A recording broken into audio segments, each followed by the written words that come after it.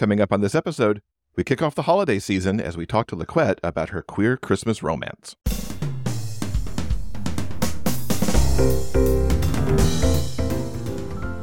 Welcome to episode 440 of the Big Gay Fiction Podcast, the show for avid readers and passionate fans of queer romance fiction.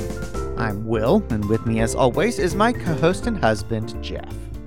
Hello, Rainbow Romance Reader. It is so great to have you here.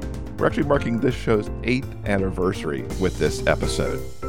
Oh, goodness. It's hard to believe that it was back in 2015 that the first 3 episodes of this show dropped. That was actually happening on November 2nd of that year. 8 years. Oh my gosh. It feels like yesterday, and it also feels like we've been doing this for quite a long time at 400-something episodes.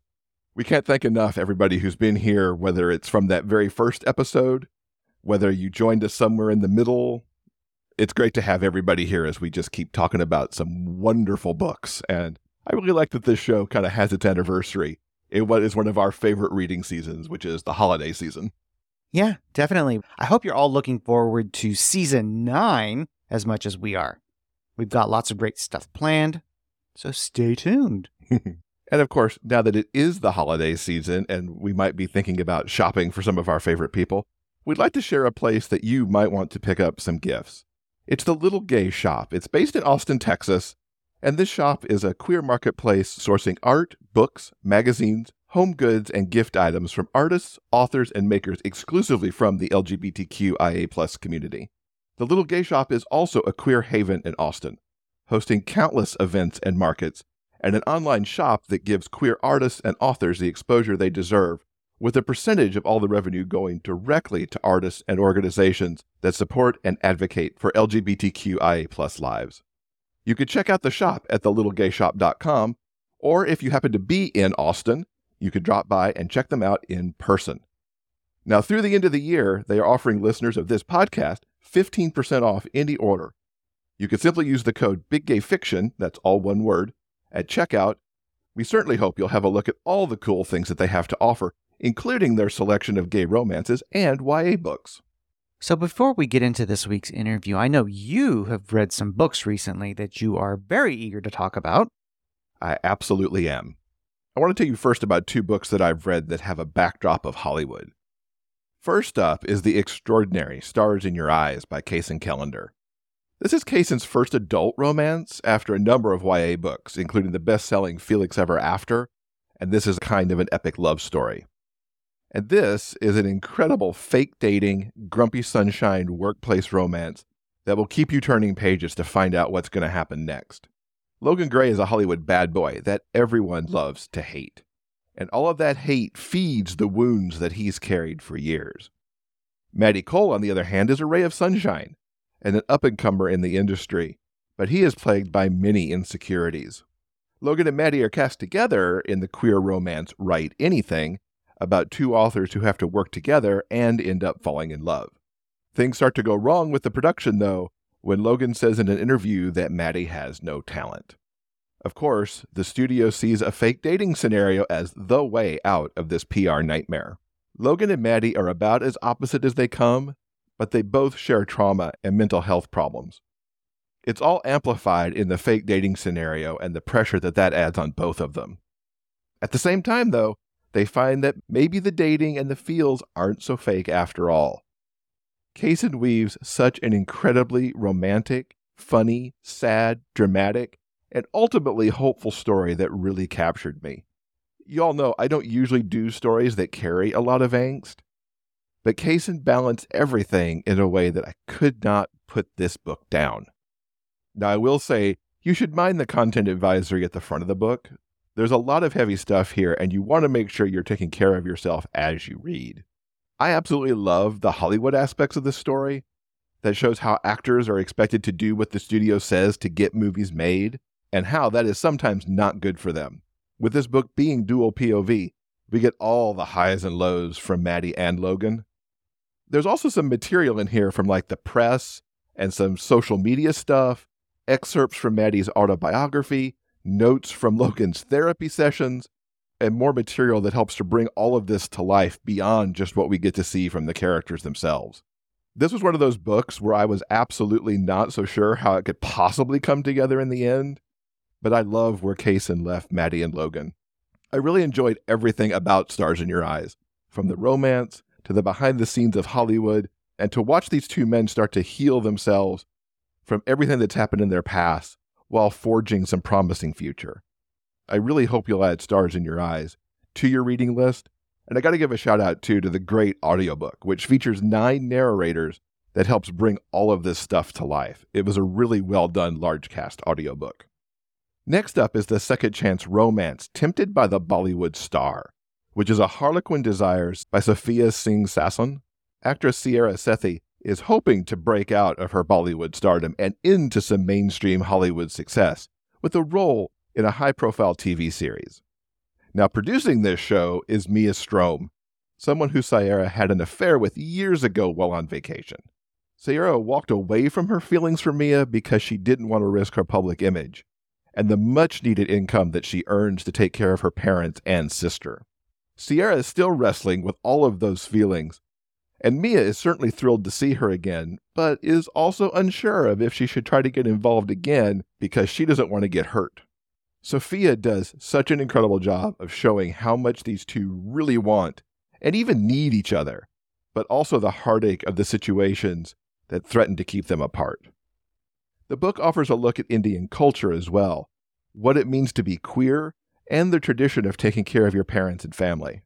It certainly is something that we don't see explored much in queer romances, and it's really great to find that in this story. Hollywood is also in the forefront here, as is Bollywood, with the expectations on the talent in front of the camera and behind it. The series Mia and Sierra are working on is carefully monitored by the studio for budget and time. And while it is a high-profile series, there's also the threat that's always there to have the plug pulled on it if it's not going right. It's a lot for Mia and Sierra to deal with, while also figuring out their feelings for each other, and if those feelings can survive what else is happening in their lives. This was my first romance from Sophia, and I so much enjoyed it, so I highly recommend that you check out Tempted by the Bollywood Star. And while you can find that as a standalone ebook, there's also an ebook as well as a paperback where Tempted by the Bollywood Star is paired with LaQuette's latest, the very book that we're going to be talking to her about, which is Secret Air for Christmas. So let's get into the holiday spirit now and talk a little bit about that book. You're going to hear throughout my interview with LaQuette what I loved about Secret Air for Christmas. And I want to emphasize here that you need to pick up this book and read this incredible romance. I really don't have enough adjectives to describe how much I loved this book. And it doesn't matter if you haven't read the previous books in the Devereaux Inc. series. That's not going to affect your reading of this one bit. Stefan and Carter have such a wonderful romance. Initially working together to make a Christmas party happen in a very short amount of time. But they can't resist each other, though, despite the ways that their pasts have hurt them. And their romance ends up running so deep that they have no choice but to give into it. This was another page-turner for me. And one of the things that really drew me into this, and you'll hear me talk to LaQuette about it, is just the love that pours off the pages of this book. LaQuette's given us a romance that brings all of the feels you could ever want. It is truly extraordinary. So let's get on to my chat with LaQuette. She's going to tell us what led to Secret Air for Christmas being part of the Devereaux Inc. series, including that series' connections to the 80s nighttime soap opera Dynasty. We also discussed the current state of diversity in the romance genre, which of course is something that LaQuette has long been a champion of. And it's the Christmas season, so you know we're going to talk about some Christmas traditions as well. LaQuette, it's so exciting to have you back here on the show and to celebrate Christmas too. Welcome. Thank you. Thank you for having me. I'm so happy to be back here and hang out a bit with you. I absolutely loved Secret Air for Christmas. Look at this gorgeous cover. If you're on the video feed, you can see this gorgeous cover that we've got here for this book. When I got that cover, I really did just like deep sigh when I saw it because it was so beautiful. It was everything that I wanted it to be, just happy and joyful. And the models were gorgeous, of course. But one of the things I had stated to Harlequin was, I want an embrace on the cover. I don't want like them looking like they're not attached. I want I want people to know that they are a couple and that they are madly in love, and they came through big time. I absolutely love that. The love that radiates off the cover, and we'll talk about this a little bit more as we go to, but love just radiates in this book, and it starts with that cover image. Absolutely. Yeah, it's very much giving, like, we are into holiday movies. Like, we do the whole Hallmark holiday hop and Lifetime holiday hop every fall and winter seasons, right? We do this. That cover very much gives that feel of, oh, this is a holiday romance movie we're about to enjoy. That's deeply sentimental and just fun. Absolutely. For the Devereaux series, Harlequin's done so well by you with those covers because they are Yes. every single one of them gorgeous. Yes, they are. I really cannot complain. They have always taken my concern with respect to covers, because I deeply, as a Black woman who's writing Black characters, it's very important for me to represent the characters who are actually in the book. And they have been so supportive in my desire to present characters as they are written. And I really cannot complain about any of the covers I've had from them, because they have been, I love all of them equally. My reaction to all of them has always been this overwhelming shock and surprise at how gorgeous they are. I've never opened one and gone, oh my God, this is terrible. Every single time I get that file, it's like they outdid themselves again. I'm very grateful to work with them and just so appreciative of what an awesome partner they have been, and me trying to stay true to who I am as a writer and the characters that I create. Good job, Harlequin cover people, if you're listening. They're awesome. Now, before we get into Secret Air for Christmas, for those who may not have picked up the Devereaux Inc. series in general, give us a little bit of background on what this series is and who these people are. So I guess it's about 4 or 5 years ago now. My then editor, well, he wasn't my editor then, but he was an editor at Harlequin. His name was Charles Greensman. And he came to me and said, hey, I would like you to write something for Harlequin. And I thought he was joking, because Harlequin, at the time, I did not really see them publishing anything that looked like anything that I was writing. And so my response to him was, I don't really think that's a good idea, because my work is intentionally very Black and intentionally very Brooklyn. That's my voice when I'm writing. And I don't know that Harlequin is really ready for that. And I don't intend on changing that. So I don't want us to be frustrated by working with each other. And he says, no, I have read Under His Protection. I thought it was a wonderful book. And I think you have a great voice for category. And I'd love to see what you can do in a Harlequin category. And so I felt challenged to create like the Blackest thing that I could, the Blackest and Brooklynist thing that I could ever create. And so he said to me, he wants to read about an affluent Black family from Brooklyn. And I said, so you want me to write Dynasty, but with Black folks and set in Brooklyn? And he said, yeah, that's actually exactly what I want you to write. And so I got you, I could do that. And I think within 2 days, I had a completed proposal for him, because I was so excited about this idea of getting to write this sort of family drama ridden story that travels throughout each book, and this ensemble cast, because I always do ensemble casts anyway, but to get to see how each of these ensemble cast members finds their own individual love. And I came up with this family called the Devereaux, which is a nod to Diane Carroll's character, Dominique Devereaux, from the original Dynasty series of the 1980s primetime soap opera. And she was the first Black person cast on Dynasty, I think, if I'm not mistaken. And so I felt like I had to sort of pay homage to her. And so I created this Devereaux family that was a very wealthy family in Brooklyn. But even though they were very wealthy, they were very broken apart. They were not, the patriarch of the family is dying. And he has been separated, estranged from his only son for over 30 years. And his son is still very angry about all of the things that caused the rift between them. And he sort of passes that anger on to his daughter and the patriarch Ace's granddaughter, Trey. And in her attempt to sort of get retribution for her father, she seeks to destroy Ace, but ends up falling in love with him as a grandfather. Right? She feels he's the enemy, but ends up really respecting this man and all that he's built and understanding that he's flawed and human. And maybe he's not really the evil monster her father thinks he is. And through that experience and that exposure with Ace, she and the man that she falls in love with, which is the ward of Ace Devereaux, they sort of bring the family back together to make it whole again before Ace dies. And each book that follows is really just more time that we get to spend seeing the family through love and through the impending loss of this man that they've all loved and who supported all of them, finding love through that really difficult time, but also learning the value of appreciating your family and familial bonds. There's so much we're going to talk about within what you just said as we keep going.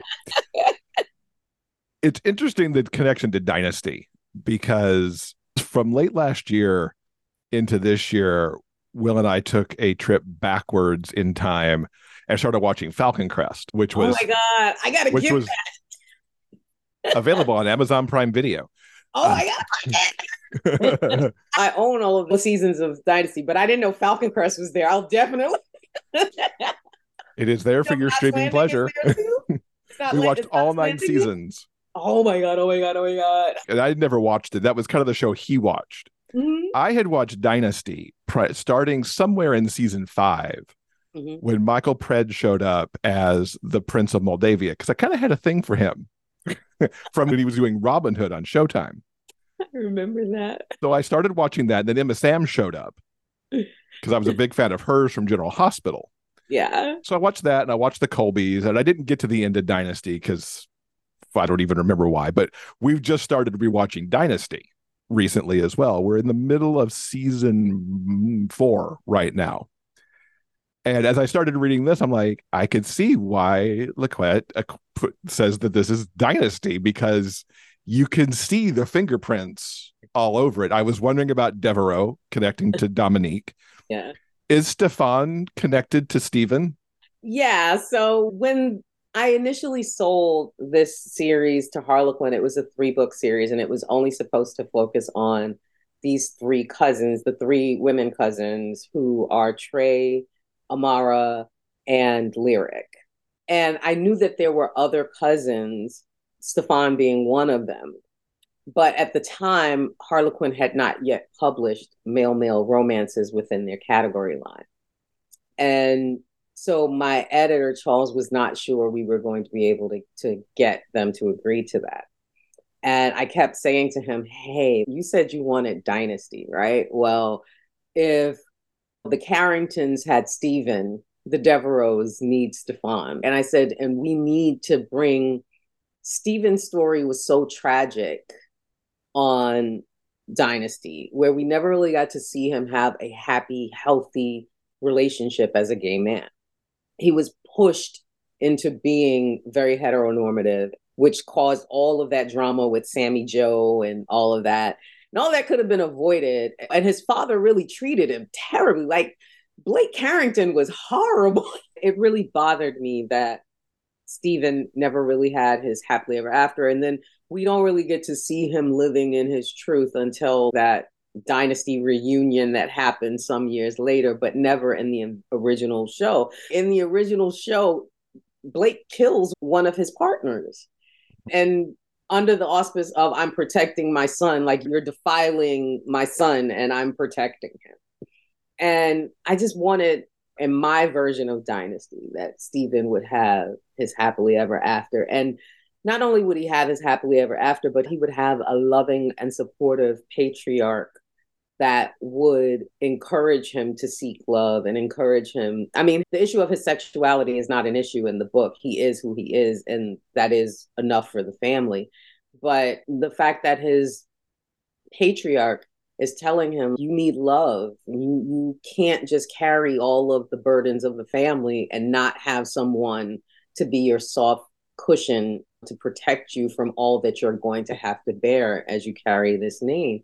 You need that. And I wanted that for Stephen. And so that's why it was very important to me that Stefan get his book.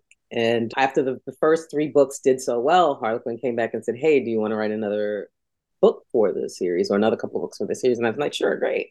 But if we're going to do this, I need for Stephen to have his book, which means Stefan gets his story.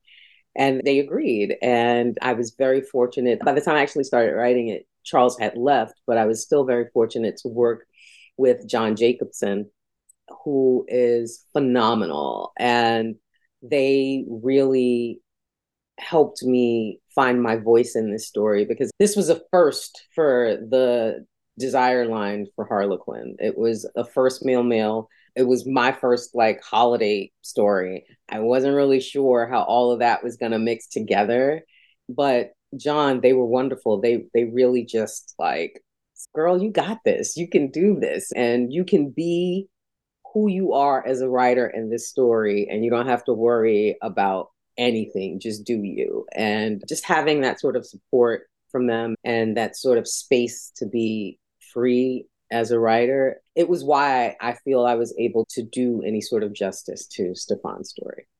As you said that, I was realizing too that the other male Harlequins that have been out there have been, I believe, all in special edition and not in Desires. So there's also been one in Romantic Suspense too. I haven't read that one yet, but there's been one in Romantic Suspense, but none of them were in Desire. This is the first one in Desire. And so I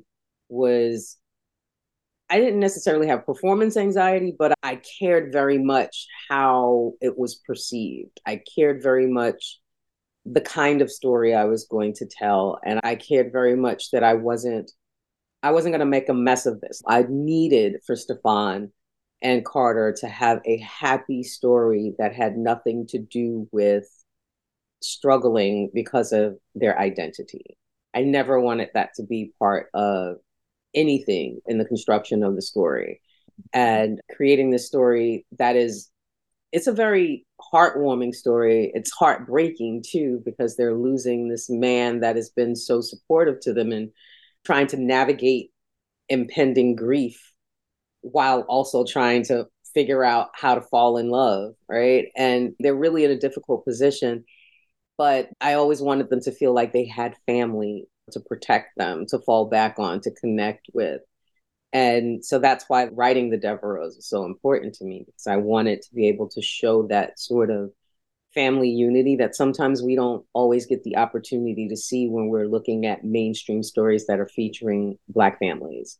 We get stories about the broken Black family, but we don't get stories about the unified Black family, and they exist. We do exist. Right? So I wanted him, especially as a Black gay man, to have this sort of strong support system that was always going to be there for him no matter what. And I wanted that for Carter too, as a Latinx man, to have a strong support system that was going to help him get through all of these things that he had to work through in the story. Before we totally exit the dynasty idea, I have to ask, why dynasty and not one of the other 80s nighttime soaps that all dealt with family to some degree or another?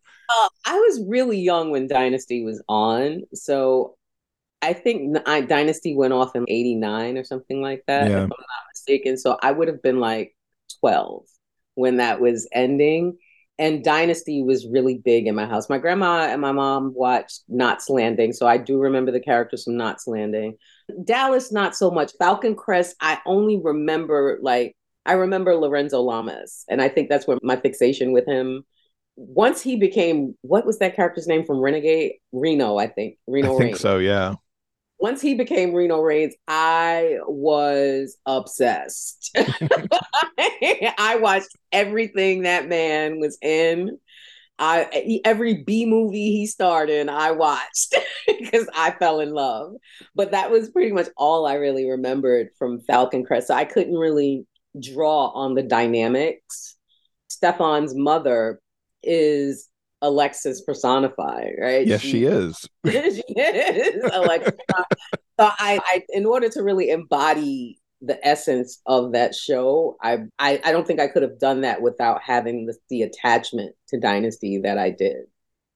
So let's finally get into it. Tell us what the romance is for Stephen and Carter and what just makes this book so good.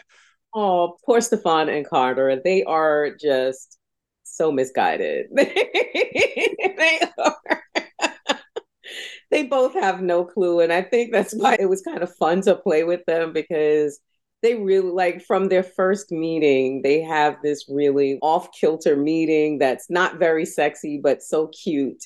And they don't realize from then that they're just like, they've fallen already. And they spend so much time in this book attempting to fight the fact that they've fallen because Stefan he's the family secret bearer, and he has a doozy of a secret that he knows can destroy the entire family.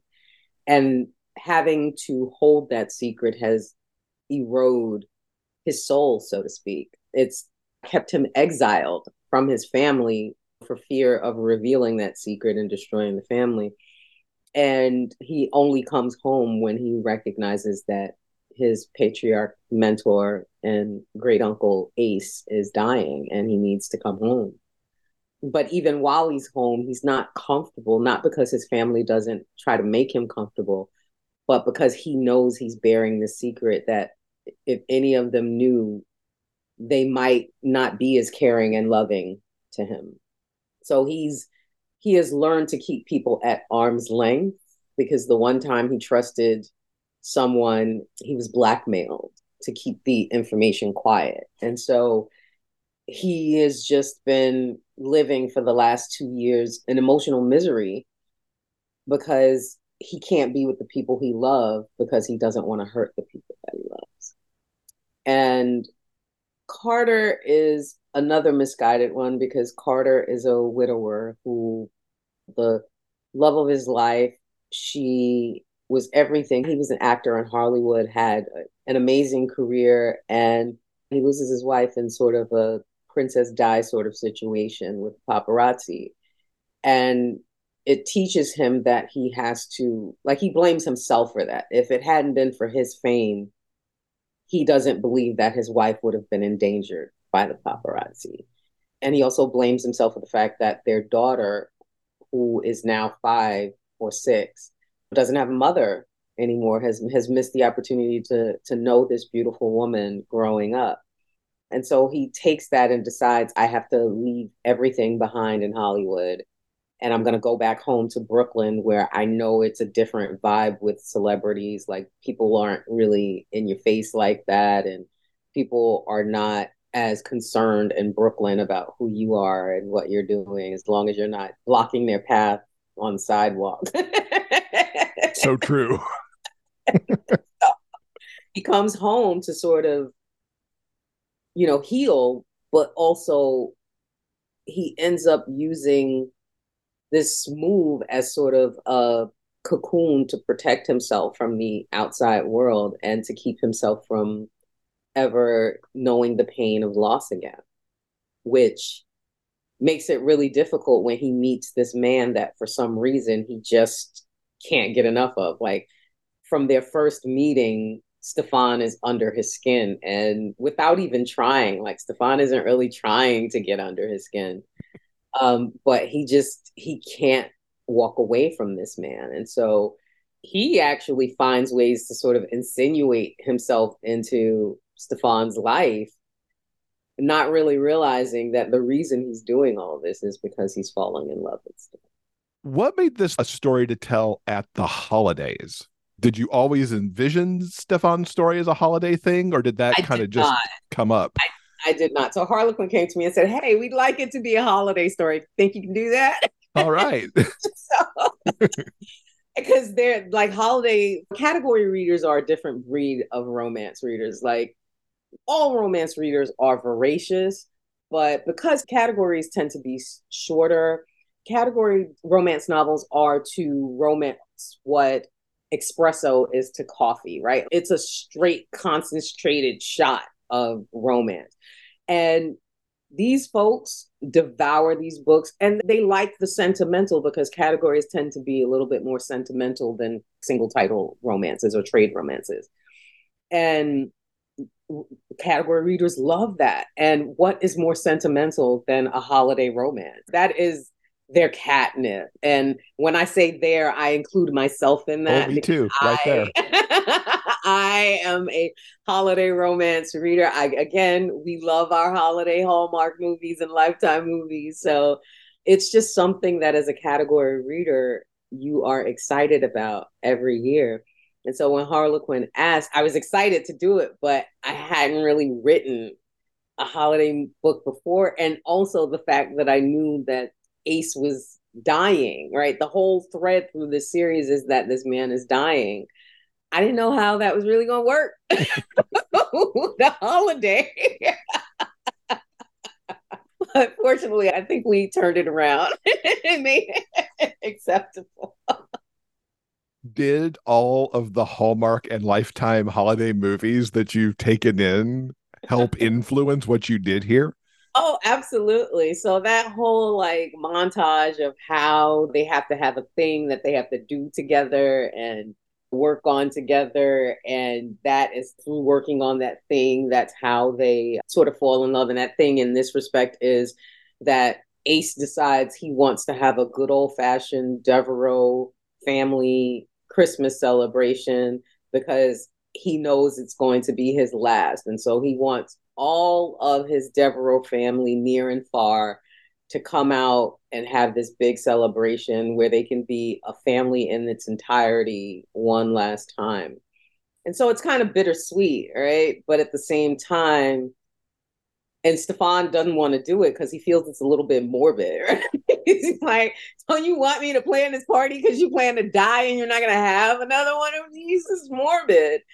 But out of respect for Ace and love for Ace, he decides I gotta make this wish happen for him. Anyway, I have to make it happen. And that's where Carter comes in, who is a lounge owner of a very popular lounge in the Devereaux world that he created specifically for celebrities and wealthy people to be able to get away from the sort of pitfalls of fame. And so he's, well, I have a little bit of experience with event planning. I can help you if you need me to. And that sort of sets them on this journey of learning about each other and falling in love. I mean, Stefan in the beginning is just like, listen, I would just like to hook up. That's really all I would like to do. I think we could really just hook up and enjoy and go about our separate ways and it'd be great. But Carter's a little iffy with all of that because, again, he's a father. He has a daughter to think about. He is really careful about who he allows in his life because of his daughter. And so he's like, I don't know, I'm not really feeling that. Let's just work on this thing we got going on here. But lo and behold, this party planning is really what becomes the catalyst for them learning each other enough to really fall in love. What made Carter right to pair up with Stefan in the world of the Devereaux? So Carter is the best friend of Lennox, who is the hero in book 3. He's married to Stefan's cousin, Amara. And Carter was the person that really helped Lennox see how much of a jerk he was being and how he was about to lose the best thing in his life because he was too stubborn to see Amara. What he and Amara shared was so much different than what his parents shared, which kind of scarred him a bit.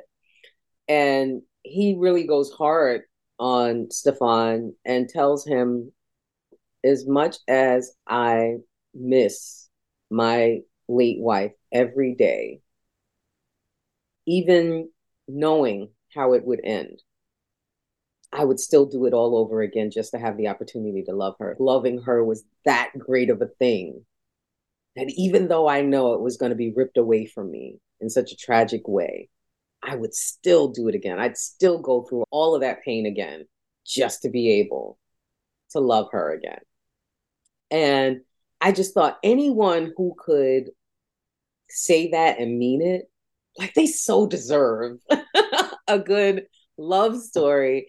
But they also, because they had that love of their life sort of situation, they probably would be a little skeptical in ever being able to obtain that again. Because if capturing lightning in a bottle once is amazing enough, but to do it twice is probably impossible. And so he might want love, but he was very skeptical of the practical aspects of falling in love again. And so I thought that someone who understood love and knew what love was, and as deeply as Carter loved his late wife, I felt he was the perfect pairing for someone who knew familial love, but had never had the opportunity to have a partner relationship where his romantic partner was supporting him and giving him everything that he needed to really be the best him he could be. The moments we get to see Carter with his daughter, he's very loving and caring and patient with her. And like that personality quirk of his, I felt would be really good for someone like Stefan, who had never really grown up in a situation where people were patient with him. He was the change of life child, right? There's more than 20 years between he and his older brother, his mother and his father. Like they were sort of done by the time he came along and didn't really give him the attention and the care that he needed growing up. He got that from Ace instead. And so because he understands what it is to really not necessarily be welcome in a space where he's supposed to be welcome at, it made sense to have someone who would take that time with him, who would give him that care and support and that nurturing that he wasn't necessarily used to having from his nuclear family. I loved Carter's daughter so much. I know children can sometimes be polarizing in romances, but the care, as you just mentioned, that Carter has for her, the things that grow between her and Stefan, and the whole hair braiding thing that happens throughout the story. It's just like, oh. Well, you're right. Children can be very polarizing in a romance. And I was reminded of that while writing this. Okay, you're putting this little girl in here, but just make sure the whole story is not about her. And so initially, when I wrote the story, I think like the first draft, she wasn't really present all that much. And so John was like, we need to see a little bit more interaction between she and Stefan to really sort of solidify, especially because Carter is so hyper protective of her that he's basically moved his entire life to protect her. We need to see that she bonds with Stefan. And so I'm like, okay, well, how do little kids bond with their elders? And one of the things I was always touched by was like hair care in the Black community, especially when you're a kid growing up. The time you spend getting your hair done, that's really love that's being shown to you to be taken care of. The washing, the detangling, the conditioning. It's a long process. And then scalp treatments and braiding your hair. Culturally, it's just such a significant thing. And so I thought that the best way that Stefan could show Carter that he was serious about being with him, even if in his own mind he wasn't really doing it for that reason. He was just having fun with this little girl who wanted her hair braided, but Carter didn't know how to braid it. And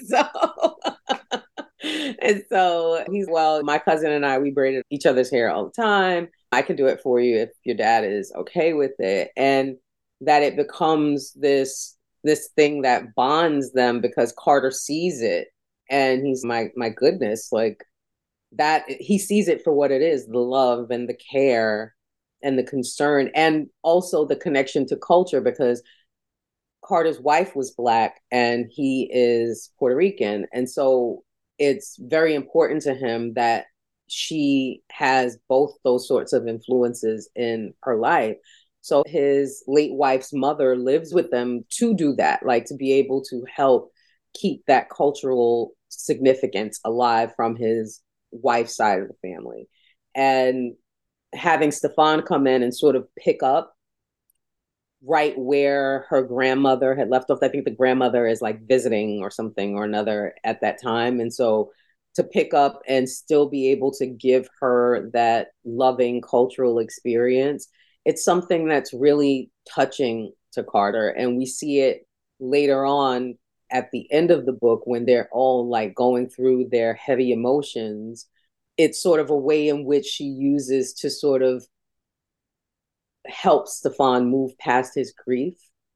And I just thought it would be it was the most sincere act I felt like I could put on the page that would feel natural and not sort of constructed, you know, and how kids and adults really like how they really work, especially when you're talking about an adult that's not a part of the family, that's sort of coming into the situation. I wanted her to be comfortable around him. I wanted Stefan to be comfortable around her. And I wanted Carter to feel at ease when his daughter was in the presence of Stefan. And that was one of the only ways I could think of that I thought would make it work.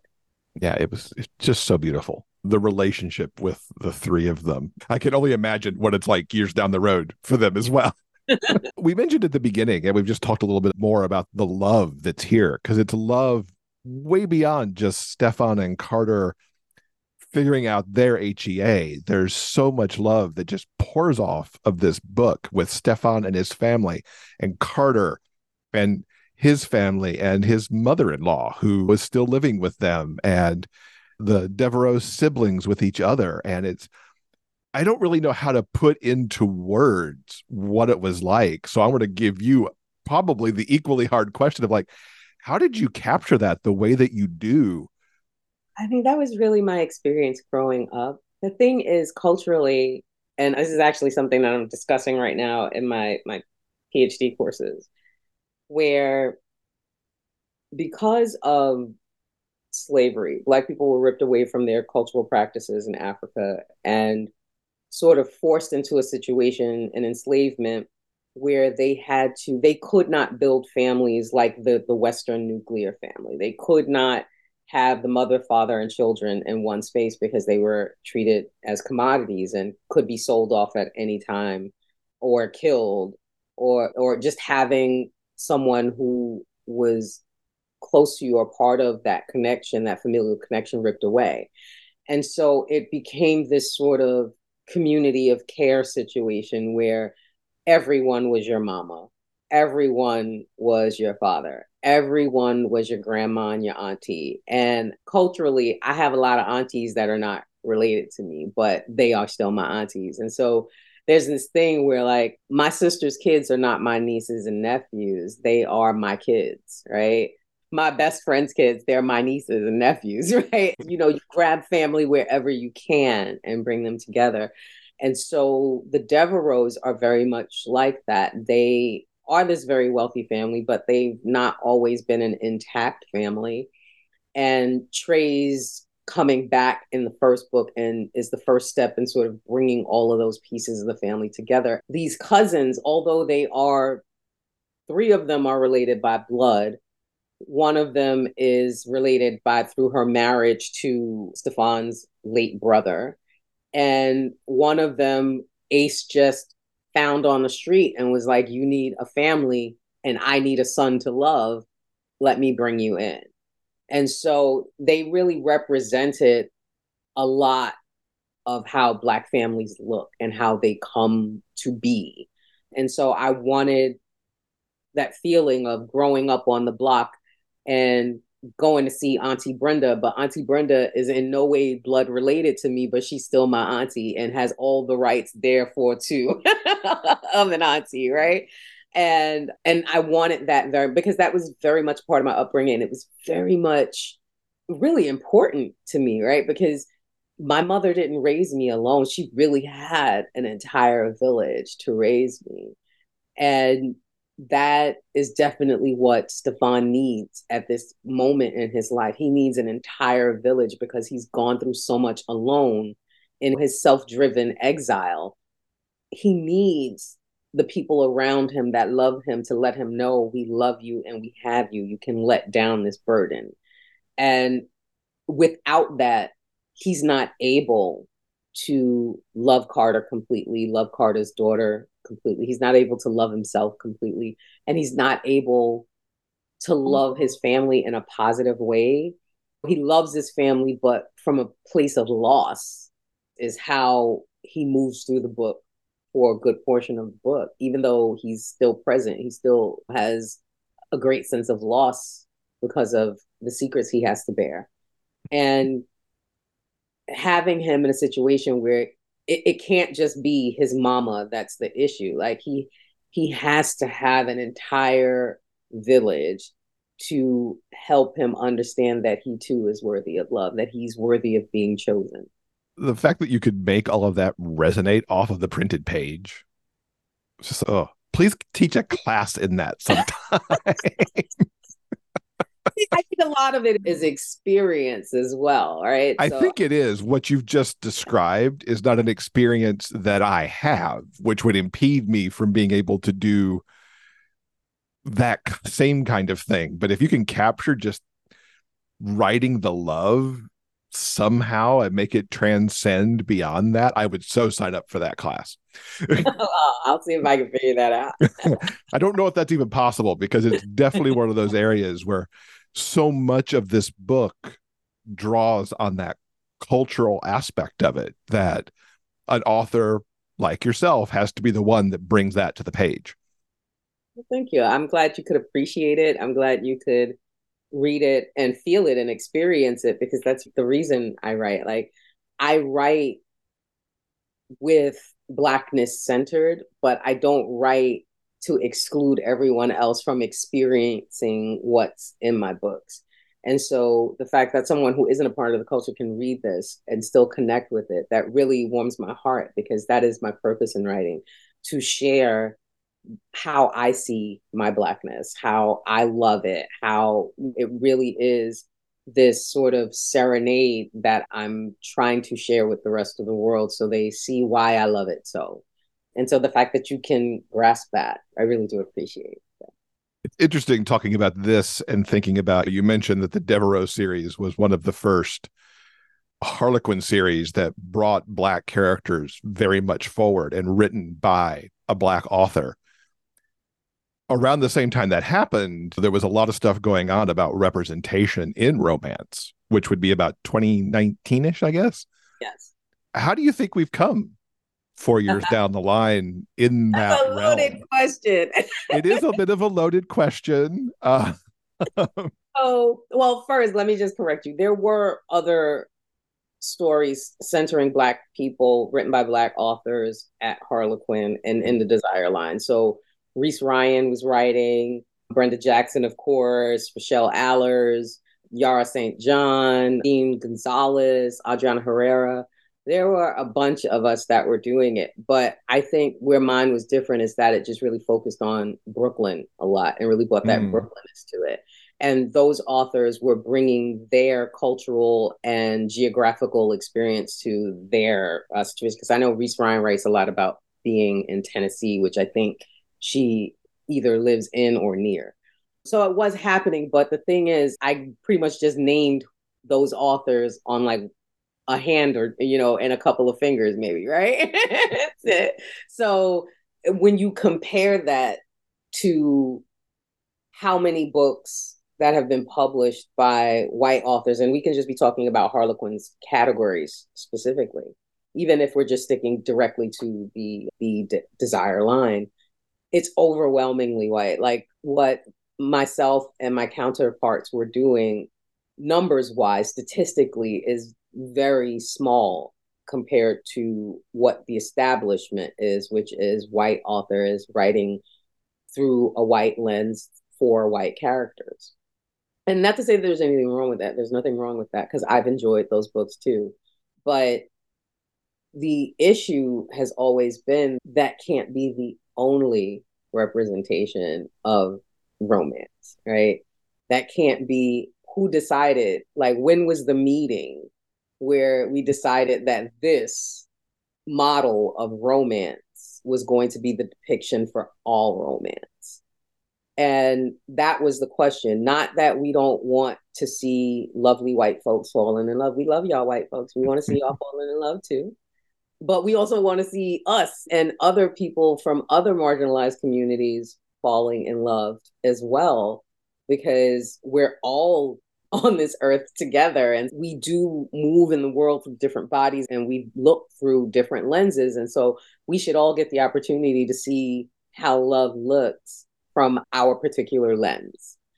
I think around 2019, as you said, these conversations started to pop up around marginalized communities, Black and POC communities, as well as the LGBTQ plus community, the disabled community, like people who were normally shoved to the margins. We wanted to see ourselves too. And I will say that working with Harlequin, I have always, from day one, they have always worked tirelessly to really help me represent my characters as I see fit. I have never felt in any way pressured to whitewash my characters or tone my Blackness down in my books. And that has been one of the reasons why I have been so fortunate to work with them. I've had the same experience with St. Martin's Press with my romantic comedies. I've never felt pressured to whitewash my characters or make them less Black or make Black culture less significant in my books as well. And the same with my covers with St. Martin's Press. They have been so supportive in making sure that I have covers that represent the characters that I've created. Unfortunately, that is not always the case, and that is still not the norm in romance. So while we have definitely made some strides, and I will not dismiss the strides, the steps that we have taken to become a more diverse community, a more diverse genre, there's still a lot of work to be done, because the beautiful white heterosexual able-bodied couple is still the mascot for romance, right? That's who we see when we think about romance. We don't necessarily see those of us who are from marginalized communities as the representation of that. Like, we are the sort of offshoot, the branch of that, but we're not the main focus at all. And so until we get to a space where that's not the case, where only white people are seen as the model, the representation, the example of romance, we will continue to have a lot of work to do. Maybe we'll keep pushing to do that work and highlight those books and push forward so everybody gets to see their happily ever after. That's why a podcast like yours is so important and so amazing, because it's one of the only places where I can go to get recs for books that I might never know about looking through the mainstream, right? I might never know about any of the authors you're talking about if all I do is peruse mainstream avenues for my books. It's the same thing with Romance in Color that focuses on books by BIPOC authors. Without those sorts of outlets, folks might not know about books like mine, books like yours. So it's very important that we keep putting our voices out there. We keep writing those books that feature characters and stories that speak of our cultures and share our cultures with the rest of the world. Through books develops empathy, and through empathy provides a path of connection for people to sort of learn from each other and get past all of the social constructs like race and gender and all of these things that society has put a label on to sort of keep us separated. All those things will begin to melt away. And that's why being able to know about these sorts of books that show our people in everyday situations, right? So often the only type of stories we get are struggle stories. And for those of you that don't know what struggle stories are rooted in the fact that because of your identity, you're struggling in life, right? And people who outside of the culture have come to expect these stories, right? So when you write a story that's not that, they're a little bit confused. Like they want to see Stephen Carrington, who is completely emasculated by his father because he is gay, who is forced into these horrible situations because he is gay. They want to read stories where Black people are destitute, struggling, can't feed themselves, can't find work because they're Black. And I refuse, like, my rebellion is to write stories that show us having joy and loving our Blackness, because there's nothing that is wrong with it. So, like, we've endured some stuff because other people thought there was something wrong with it. But our struggle, although it may continue, is not the defining character. It's not the definition of who we are. Mm-hmm. And so it's very important that you and I continue to write books and talk about books like ours, put them out there so that people understand that we are deserving of joy and love, and that we can be celebrating our best lives and still make room for love. We don't all have to be in misery, and then only through that misery have we earned the ability to love, which is kind of like gross in a bit. A little bit. That idea is kind of gross. So I'm about reading joy. And so when I pick up your books, when I pick up other people's books who are writing from their cultural experiences, like every time I pick up a Nisha Sharma book, I am in love because I see how she loves her culture as a South Asian woman. Every time I pick up a Mia Sosa book or an Adriana Herrera book where they are showing their love for their Latinx culture, I love it because it's an opportunity to get to learn a bit more about them, about their people, about their history. I mean, it's terrible that we have to bear the burden of it as people who are from these communities, but who better to tell our stories than us? Who better to show the world how we love than us? So I've got a question for you from our Patreon community. Tessa asks, I've read several of your MF books. She says that Lies You Tell is her favorite.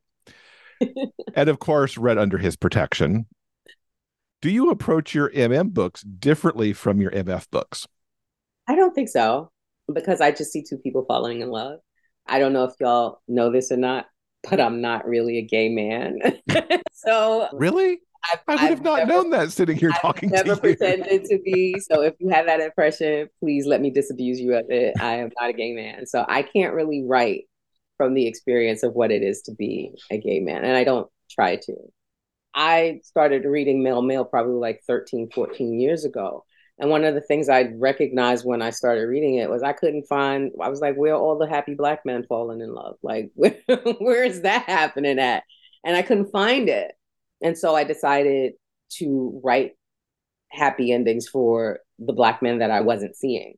The way I approach it is not to write gay men. I'm writing people. And my experience, my books are rooted in Black culture because that's the culture that I know. That's the culture that I can speak from with authority. And so even though I write male books, they are heavily rooted in Black culture. And that's the culture that you're seeing expressed throughout the book. And so I try very hard not to tip into those spaces where I'm trying to sound like I know what I'm talking about for what it is to be a gay man, because I don't. And my marginalization as a Black woman, while it might give me empathy and a little bit understanding of what it is to be marginalized, I don't know what it is to be marginalized in that particular way. So I don't approach them differently. I mean, yes, intellectually, I know that they're different. I know, of course, sexually, things are going to be different and how they perform sexual acts. But I don't look at their emotion differently. And I think the only thing I also try hard not to do is I try not to make my men present as emotional women. Because sometimes I find in reading romance with gay men, emotionally, at least one of them is always turned into the woman in that respect. And I don't view them like that. So I try very hard to approach it from a human perspective and let my readers fill in the details themselves. So there's no difference in my approach. I'm not that complicated. I'm not that skilled. I'm just writing about folks falling in love. Their gender identity really, it could be anything at that point. It's just, I want my folks to fall in love. Mhm. And since we're talking about a holiday book and we're getting into the holiday season, got to ask you a little bit about Christmas. What is a favorite tradition that you've got with your family that you can share?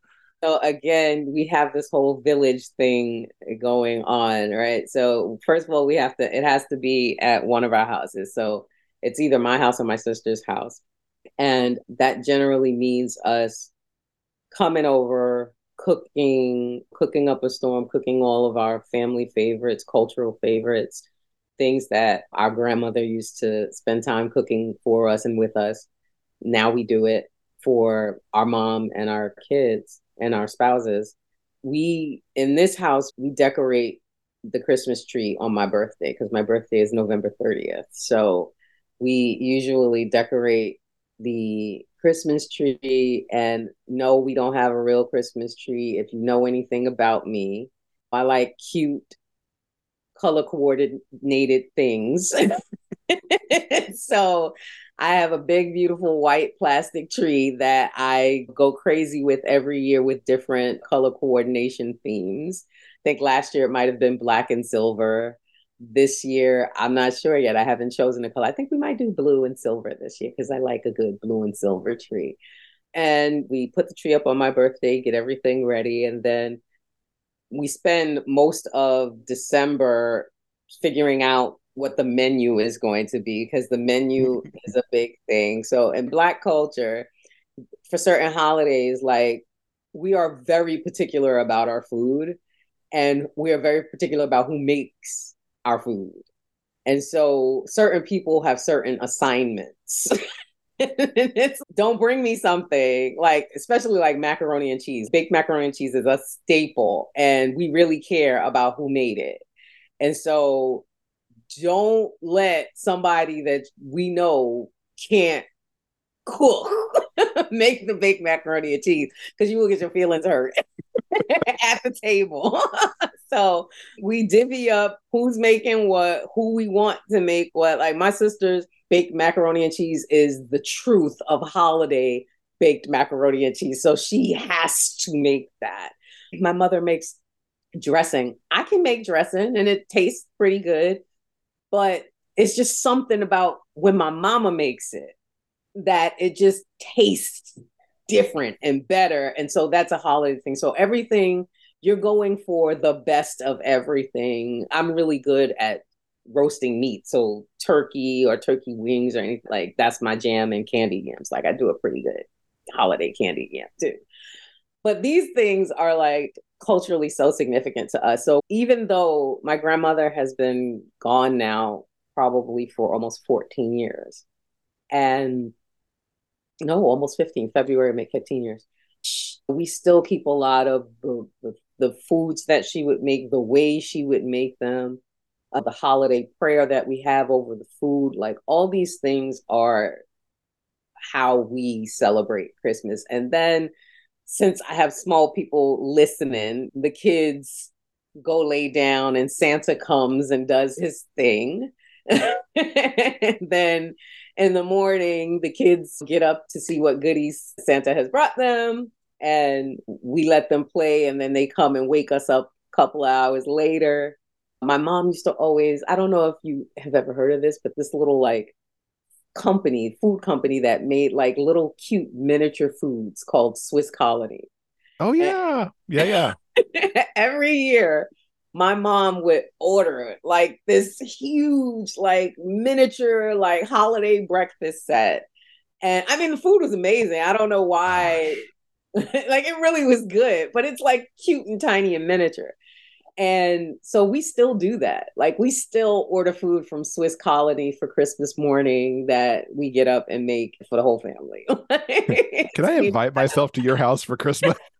Please come on. It's a village. We welcome everyone. Come on in. We'll feed you, give you a good full belly, and let you go lay down and enjoy it. I love a good Swiss Colony catalog. Swiss Colony little pop-ups in the ball that show up at the holidays. They're like, people sleep on Swiss Colony. Their stuff is really good. It really is. Yeah, I would always go for the beef log and the cheeses and the crackers. I never did the breakfast thing. Oh my gosh. They also have this little ham. So if you eat ham, like they have this miniature glazed ham, the best thing you have ever tasted. Yeah, it is quality stuff. It really is. Oh, now I'm going to have to go get a catalog. I haven't had a catalog of theirs in every years. year. It's so good.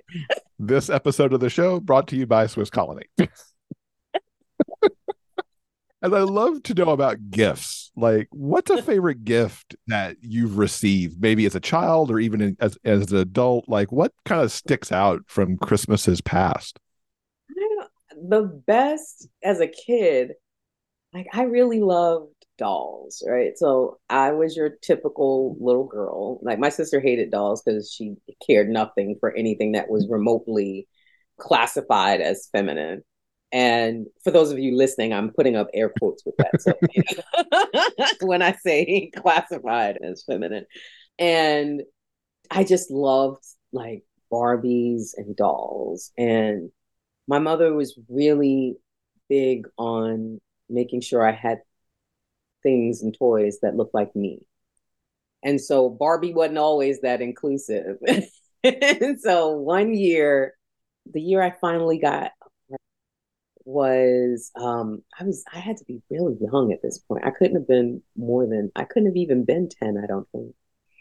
And she got me Astronaut Barbie. And Astronaut Barbie was this beautiful, deep brown Black woman with gorgeous hair, beautifully applied makeup, gorgeous outfits, and these amazing 4-inch pink knee-high boots, and with a silver leotard as her astronaut suit with the big bubble that goes over her head. And when I tell you how I adored that, and my corn silk Cabbage Patch doll, which again was a Black. Now those dolls were ugly as hell. They really were. Those Cabbage Patch dolls were so ugly, but every kid in the 80s and 90s had to have one.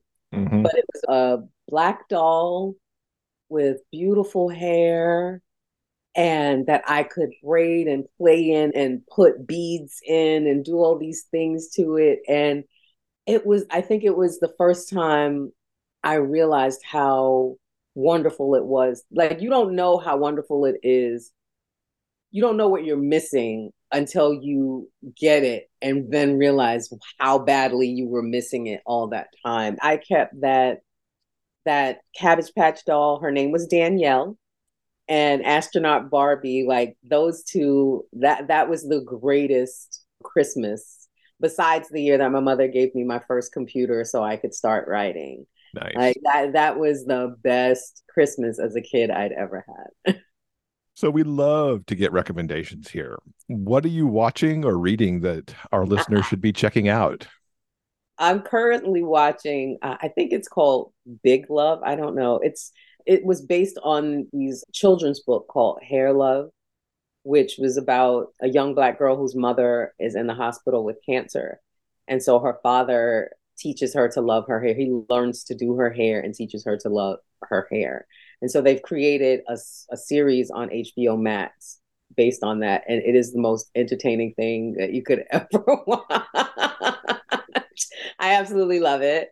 Books wise, anything Naima Simone writes, I'm here for. So she has this rock band series, and the third book just came out. It's on my Kindle. I'm about to hop into that because, again, Naima is my catnip. If you're looking for holiday books, Adriana Herrera has several holiday romances. You will not be disappointed. No, you will not. That woman. will write you a sexy holiday romance. She is not playing with you. She is not for the games. If you want a holiday romance, sexy holiday romance, Adriana has got it for you. So please go look her up. What can you tease us about what's coming up next? And the big question for me is, when do we get more queer romance from you too? I was really happy to be able to get this opportunity to write Stefan and Carter's story. I don't often get the opportunity to write as many queer romances as I would like, because most of my stuff is traditionally published now. And my established writing is more male female than it is queer. I think I only have maybe 2 or 3 that have been put out into the traditional space.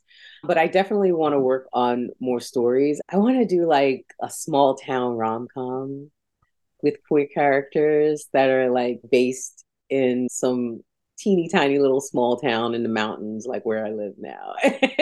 That's really, I would love to be able to do that. Please do that. If anyone's out there listening, any publishers, holler at your girl. You got to do all of the Brooklynness, and now you can do all the Poconos-ness. Yeah, I really want to see like those. One of the reasons that, I mean, every time Will posts about, what is his name? Luke McFarlane or something? Is that his name? Yeah. Like, I'm all over it because Will has all the goods on wherever this man's movies are. And I love to see him. Whenever I see Will put something up, I'm like, yep, he definitely has my number. No, there's not enough diversity in Hallmark. There's nowhere near enough diversity in Hallmark movies, just like there's nowhere near enough diversity in romance. But I do make it my business to watch them when they're on so that we get more of them. And so when I see that they're putting LGBTQ plus couples in main character spaces, I'm all for it, right? So I'm all over those movies, and I'm already like Googling to see what the lineup is going to be, to see what they're bringing us this year, because I need me another queer romance in a small town somewhere where these two people are falling in love. Like, I need it. So yeah, if I have a desire out there for what I want to, if I'm putting it out into the ether, I'd really love to do a male rom-com. Like I said, small town rom-com somewhere. It would be like some really like backwater dude and a city slicker. It would be so funny. Some publisher out there, get in touch with LaQuette. She's got a book for you. Exactly. If you want me, holla at your girl. I'm here. But as for what's coming up next, the Devereaux have not gone away. I'm actually moving over to Presents, Harlequin Presents, and I'm creating 2 royalty stories based on 2 Devereaux cousins who are identical twins from a different branch of the Devereaux. Oh, fun. Okay. So we'll get to see a couple of, well, Stefan is definitely going to be in these books. We'll get to see he and Carter and their daughter, and maybe a couple of the other Devereaux characters sprinkled in these books. But yeah, it's going to be fun. Fantastic. What is the best way for people to keep up with you so they know when all this new stuff is coming out, and for anywhere you're off doing events and things? So if you go to my website, LaQuette.com, that's spelled LaQuette.com, you can find all of my upcoming events and upcoming books and things like that. And if you sign up for my newsletter, I am a really sparse newsletter person, so I probably only send it out maybe 4 times a year, maybe a little bit more if I have a couple of releases. So your inbox won't be flooded for me if you sign up. You'll probably be like, why don't I ever hear from this chick? Because I'm really like, I can't do more than 4 times a year. That's just how I get down. But you can find all of my information on my website and sign up for my newsletter on my website to keep up with me, to figure out. Because social media is hit or miss nowadays, because this PhD program doesn't allow for a lot of that. So if y'all haven't seen me online, that's why. You are one busy person, that is for sure. Oh, LaQuette, thank you so much for coming and talking to us about Christmas and everything else. We'll link up to everything in our show notes, and can't wait to see what you put out next. Well, thank you so much for having me. And I'm such a fan of you and Will, so I'm always happy when I get to come and hang out with either of you. This episode's transcript has been brought to you by our community on Patreon. If you'd like to read the conversation for yourself, head on over to the show notes page for this episode at biggayfictionpodcast.com. You've got links to everything that we've talked about in this episode. And thanks so much to LaQuette for talking to us about Secret Air for Christmas. I am so excited we get to see more of Stefan and Carter in the upcoming book she's working on for that Harlequin Presents line. And please, someone out there in the publishing world, get in touch with LaQuette and sign her up for the queer small-town romance series that she wants to write. I have to say, that's probably the top thing on my Christmas list is for her to get to write that. All right, I think that'll do it for now. Coming up next on Monday, November 20th, we've got even more holiday romances to talk about when author M.A. Wardell visits. I've become such a huge fan of M.A. Wardell. I loved Teacher of the Year, and his latest, Mistletoe and Mishigas, is so wonderful. Matt and I have a fantastic conversation about his books, what prompted him to start writing about teachers, and we've got a good dose of holiday goodness as well. On behalf of Jeff and myself, we want to thank you so much for listening, and we hope that you'll join us again soon for more discussions about the kinds of stories we all love, the big gay fiction kind. Until then, keep turning those pages and keep reading. Big Gay Fiction Podcast is part of the Frolic Podcast Network. Find more shows you'll love at frolic.media/podcasts. Original theme music by Daryl Banner.